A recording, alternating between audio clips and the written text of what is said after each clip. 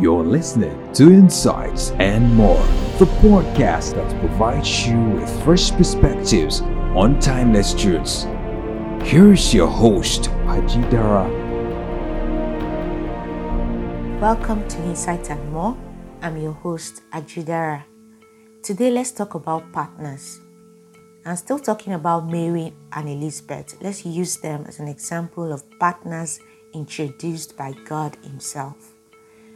Now, I've seen it as a pattern in scripture that when you're starting out on a path, on an assignment, usually God will pair you up with people who have gone ahead, people older, or people with more experience in the field you're entering into to guide you.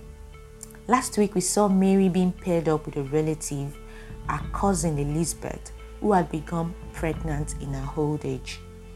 And we saw that Elizabeth related with Mary differently than everybody else because she had penetrating insight to see that Mary was carrying the Savior.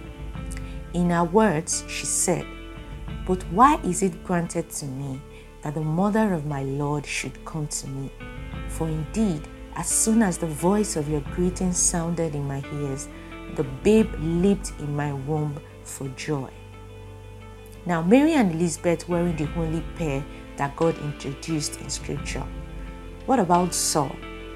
After that Damascus experience, God referred him to a stranger, Ananias, who prayed for him to regain his sight.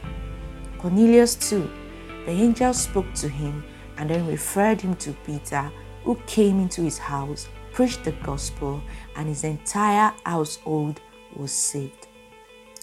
God spoke to Moses and brought him a partner in Aaron, who went in with him to Pharaoh and journeyed with him in his assignment. Now, people sent with you by God understand your vision without you having to explain it to them. When you get close, their babe leaps. They pray for you to regain what you have lost, and some of them even stand by you for a better part of your assignment. So, dear listener, don't be worried if not everyone catches on that you're a wonder. Those who are sent with you will recognize you.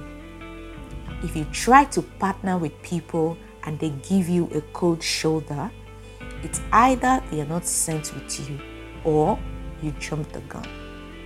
If you jump the gun, in time, those same people will seek you out and invite you into partnership.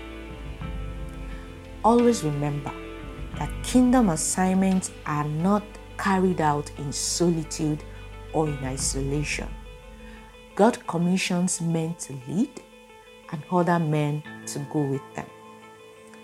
Let God lead you to your partners and watch your assignment bloom and blossom into a spring, a shade, and a spectacle. It gives me great joy that you're on the other hand listening. Until next time, partner up and stay inspired.